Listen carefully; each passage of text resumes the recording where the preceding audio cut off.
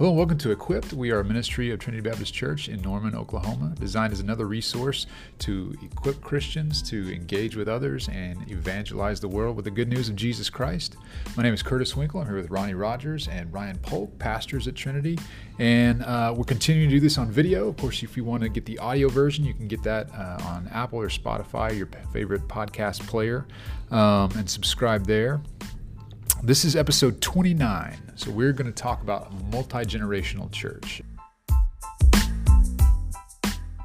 and just some of the blessings and the challenges that provides here. But it is a huge blessing to go to a church with a number of ages. I think we have, I know we have some babies in the nursery, and we have folks as old as maybe in the 90s for sure at this church right now. And that's not something that all churches have. And so it's a beautiful thing. And so we want to talk about what that means. And Ronnie, I'll start with you. What are some of the blessings of a multi-generational church? Well, one of the things is that it is multi-generational. I mean, that's a blessing in and of itself, because we do gravitate to people who are like us, general income level, interest, age, stage in life, and those are all fine, but it makes your perspective lack some significant things. So when you're in a multi-generational, so for the younger people, they get to be around older people who have experienced things, whether they failed at it or succeeded. I mean, it's great to be with someone and part of their testimony is how they failed or some decisions they made right. So you can learn from other people's failures and successes so that you don't have to necessarily go down that road blind or make the same mistakes. The other thing is, for like young people and young couples in our church, they get to see some of these older couples who have been married 40 and 50 and 60 years. So Peggy Roten, Jerry Roten just died. But if you're a young couple, you got to watch them serve. Then he got sick. She backed out of serving. And then she had to help him coming to church. And then eventually they're at home. And she's taking care of him, and she's there when he dies. Yeah. So for a young couple to have that vision of marriage, and any of these couples, whether it's the Rotens or Hansmeyers or any others, they would tell you there's been really difficult times, really hard times. So to have that, yeah, people still do stay married, and they still do well together. So for young people to see that's incredible. For older people, if they're just in a church that, let's say, they're 60 and everybody's 60 and older, there is a great loss of joy and excitement and helping. And if we're not serving and helping some people, we lose something. So you can have them mentoring. I love working with college students. I love college students coming in and asking questions, and you're trying to answer them and help them. We've had them in our home.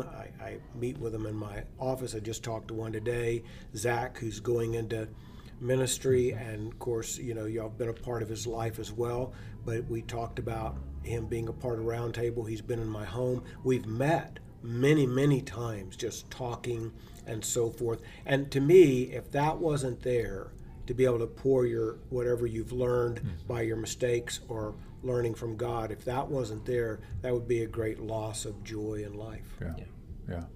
Yeah, that really came just personally. I remember when we adopted Cooper, so first child, and everyone we're talking to about children were people who had babies, and I was like, you figure out pretty quickly, you don't know any more than I do, and so then you really see the benefits of just what Ronnie explained. Like, the people at that moment, I still loved my friends, but I wanted to get some answers from people who had actually raised children or had been through that stage of life, and so it was a huge, just on a practical, something as everyday as kids. Let me just comment on that. That's just really an excellent point. So if you're young and you're starting to have children, getting your family going, and even if some of them are 10 and 12 and some of them are 6 or whatever, if you're just around peers, you may find out what they're doing, but you don't find out if they were successful. That's right. You have to look on down the line, and you have to see people who are now in their maybe 50s or 60s or 70s, And again, you know, I think of Gene and Nancy Hensmeyer, and just look at their family. Yeah. And they're still all close. They're all involved.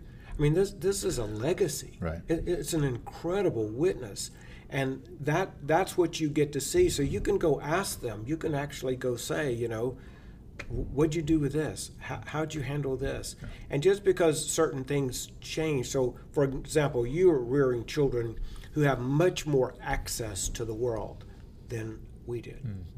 But the principles still apply. That's right. The principles are exactly the same. You just have a more complicated implementation of those principles. Mm. Yeah, that's a good way to put it. Yeah. So there are awesome opportunities and blessings that go along with just these overlapping ages and generations.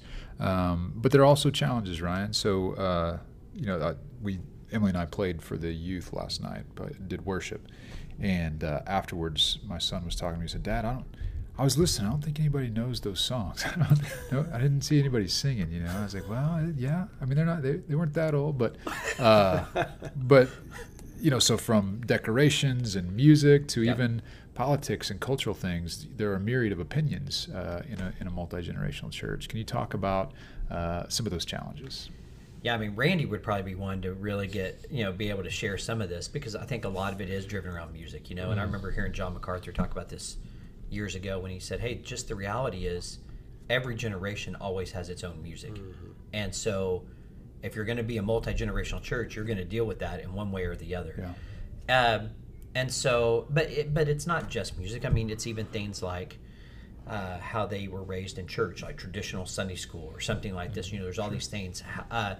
In this church, one that you guys may have experienced this a little bit too, you know, homeschooling was not popular, or even Christian schooling, 2 or 3 generations ago, right? I mean, we have a lot of people who are retired now that were actually public school teachers. And it was a different public school system. Sure. Right. So they don't understand some of the concerns, the fears, or even the allure of some of these alternative things. And sometimes it's personal, you know, to them. And so we face that not even in just a multi-generational family, you know, it's dealing with that. And so I think that's one. So yeah, and I think, but you hit the nail on the head, I think, about like the challenges are also opportunities. It teaches, I think it's a great opportunity for younger people to die to self and say, these are people I can learn from, defer some preferences. We all have to do that when we come together. No, I think sometimes people think staff, if we're here and we're making decisions, it means we get everything we want at church. And, you know, that if we're doing things the right way, no one ever gets everything that they want, you know, and that's part of it, you know, and we're doing that. It's kind of like a family. Yeah. And so, when my kids were young was when I knew the most about parenting. Right. You know, and so just saying, okay, maybe I don't have things figured out, and doing exactly what Ronnie said, and going to talking to people, coming back on Sunday morning and saying, I don't have to be my favorite songs. Yeah. You know, there's nothing. God gave us a scripture. He did not give us a hymnal. You know, and if you look at the history of the hymnal, it's changed massively over time, and so sometimes they have to defer a little bit on that. You know, drums is a huge issue. The loudness of a service, all of those things are probably going to be different than when people grew up in different things. And the thing is, I'm 43, so my kids gripe.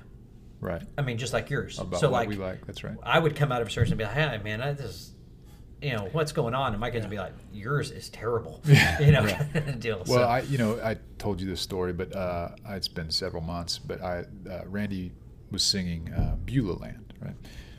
Not necessarily my favorite song. It's a great song, but he was singing it, and so I just happened to be looking around the sanctuary, and I saw 3 different people mouthing the words as he was singing it, you know, and at that moment I realized, you know, that my heart is in the wrong place here. The Lord is using that to encourage them right now, and so my preferences need to die for the good of the body.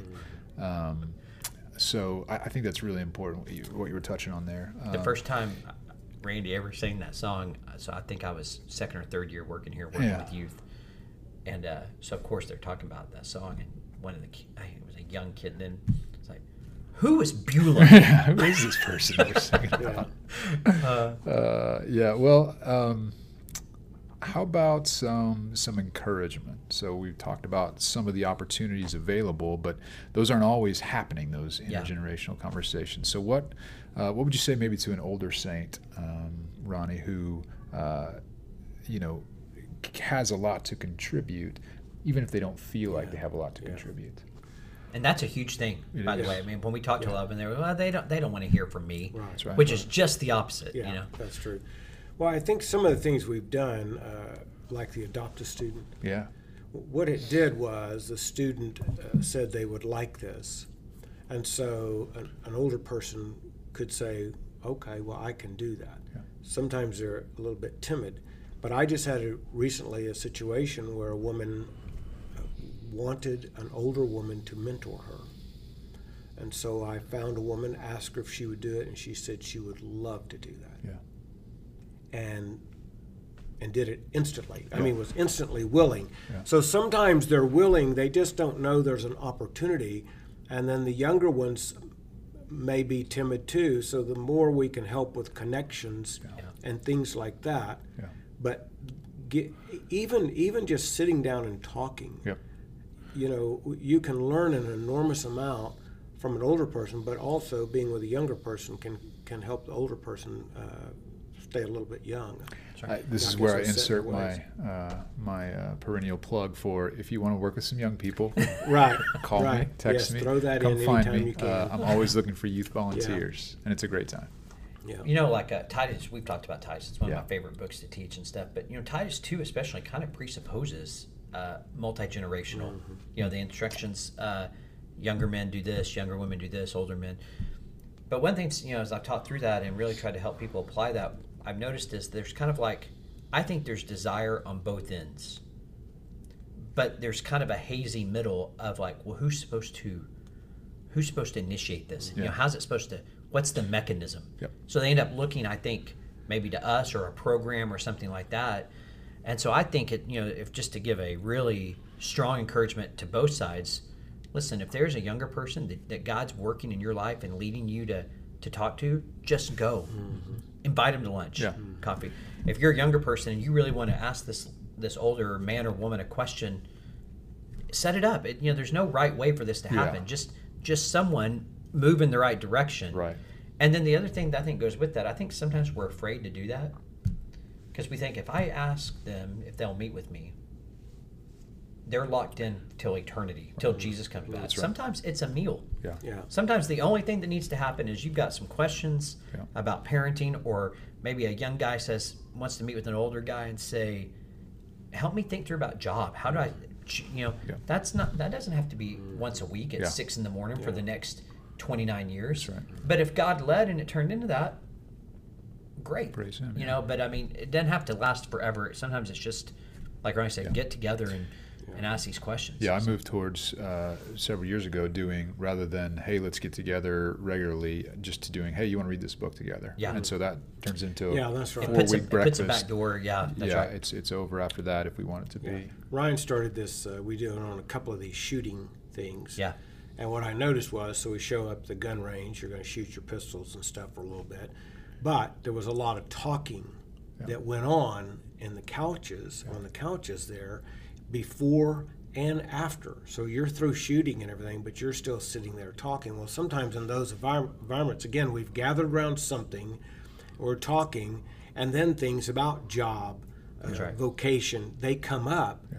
And if you have a mixed group, which is what, again, is nice about those kinds of things, is it's not just your peers, but you're around a whole host of people. Some of them been through some really hard things. Yeah. Some of the young people grew up in a fine Christian home, and some didn't. Right. And that environment is really conducive to sharing and growing. Yeah. I think at least in my experience with young men and personally, we're always looking for models and guys just down the road, and so Paul, imitate me as I imitate Christ, right? And so what can my life look like? I'm bent this way. Are there guys in the church who do that similar thing? And what does their life look like?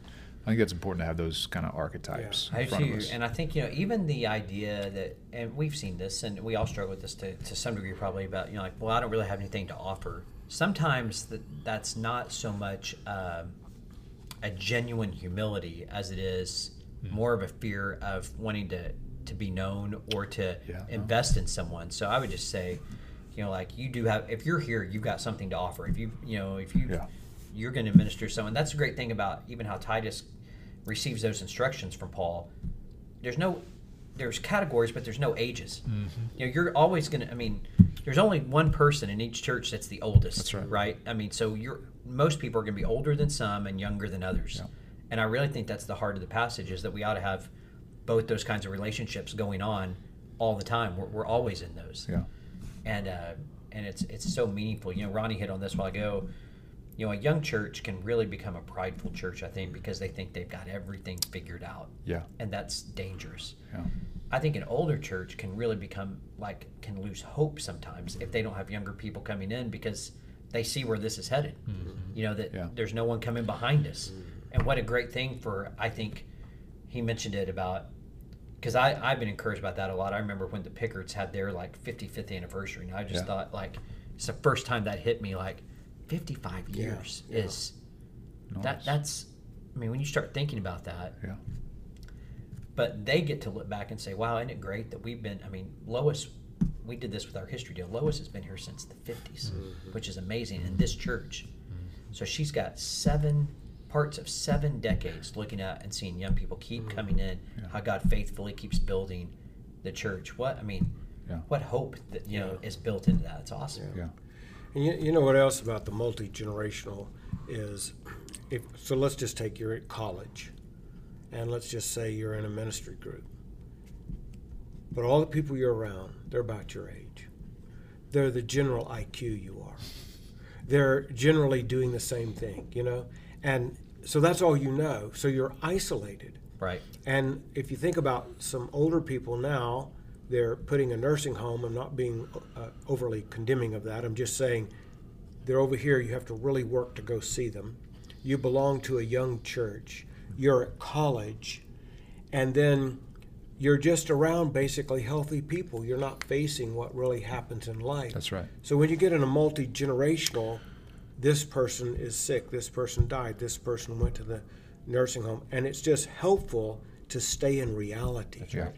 This is where we live, Yeah. and we can do something to help them. But also, like Ryan said, when you get older, there are some things you can do and do better, and you can contribute.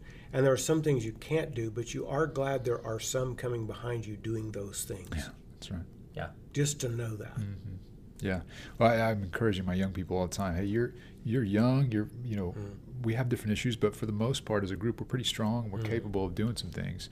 And so encourage your peers, but then serve those older than you. Yeah, care absolutely. for those younger than you. I think that's a really big element of, how do we take care of the widow and orphan if we don't know any, right? Well, that's so. Well, I feel like we made some strategic decisions years ago when we were tempted, I think, we didn't want to have a college service. We wanted them in there with everyone else, and the same deal with youth. We didn't want to pull them out and do their own deal. Right. And that can be harder. We know why people choose those different things. Yeah. And it's so you don't have to deal with some of the preferences and that kind of thing. But I don't think in the long run it's good discipling. Yeah. Because we're all guilty of that to some degree. Of preferences can become pretty strong idols. Yeah. And so we all have to fight that. Huge temptation. Yeah. And a lot of our struggles in church are not doctrinal. They're preferential. That's Right. And so we all like different music. The way I think about it is, because I like certain kinds, I'm a little eclectic, but I do like certain kinds. And then somebody else, 20, they're liking this, and somebody 60 wants to go a different direction. Right. But the rest of the week, I can listen to anything I want. That's right. Yeah. How self-centered to think that you have to do it all for me. And then because I've worshiped in some churches that are quite different than ours, even in Baptist life, if you're in a little country church and then a sort of city country church and then one that's city, and then through time they change. And then if you worship in some high churches, what I've learned is I can actually worship regardless what the music is. That's right. But I sometimes have to adjust my mentality when I go in, that it's not really going to be music I like, but it is worshipful, and I can do that. And I've found that I can do that. Yeah. You know, that'd be a pretty interesting study to figure out like how many church splits, what the percentage is, like doctrine versus preference. I bet it's 2 to 1. Let me tell you something. From my first church, which was country, and the second church, where I stayed for 13 years, when we went to an overhead projector, it was one of the most massive changes that the church had experienced. And you could have split that church in a second by doing that. Yeah. Because what you're saying is we were no longer using the hymnals. It's not that you're just saying we're going to have hymns and these others as it comes across. You're saying the hymns that you've held, some of you have held for 30 years, we're not going to hold them anymore. Yeah. So it was a very difficult, and we spent quite a while making that transition. Yeah. Because we didn't want to split. So you get used to a certain thing. Yeah. And maybe you think of it a little bit too much. You make more of it than you should, but those others may make less of it. Too little. Yeah. Yeah. No, And that's we right. have to balance that out. That's right. Well, it seems like, all that we're saying is that it's a really healthy, good dynamic to have so many different generations. But in order to get to some of those blessings and the good elements of it, you kind of have to die to some of your preferences, right? And recognize what's important, recognize that these relationships are not going to be without investment, without cost, without, again, dying to some of the things that I want. So anything else to add, either of you guys? No, I mean, I just think it's one of those things that we talk about it a lot, but encourage, like I bring it up when I lead Discovering Trinity, like this is one of the best things about our church is that you get this spectrum, and I we all need to do that and make sure that we're not taking that for granted because it is unique. It is. Yeah. Yeah, another thing I would say, it's probably more needed now than ever. So I compared Gina and I. So I grew up in a very different life than her, but just as far as the familial connection, there were, in my growing up, I have a sister, but we didn't live together and stuff. So there were no siblings. There were no aunts and uncles. There were no grandparents. There was no connection. Gina grew up, and in her area, there were aunts, uncles, cousins, siblings, grandparents. You went out to the grandparents on Sunday. They had a big piece of land, and you went out there and swatted flies on the front porch while they were cooking and stuff. But you played out in the field.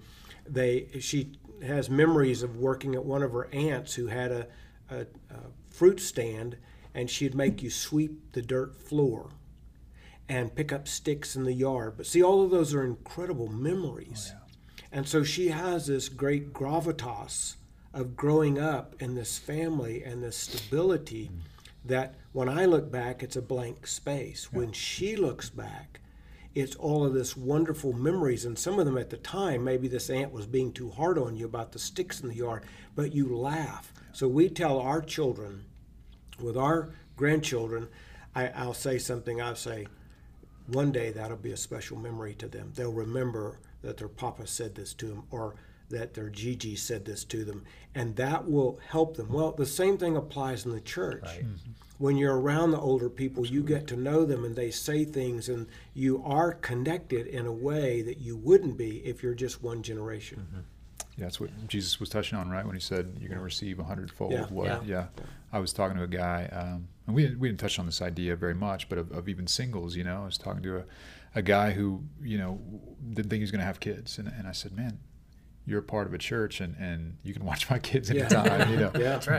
But that is, I think, part of the blessing of the church is you get to participate in the lives of kids at different ages. That even if the Lord doesn't bless you with kids in your family, so. Absolutely. All right, well, that's been really helpful. Thank you both, and we'll catch you next time on TBC Equipped.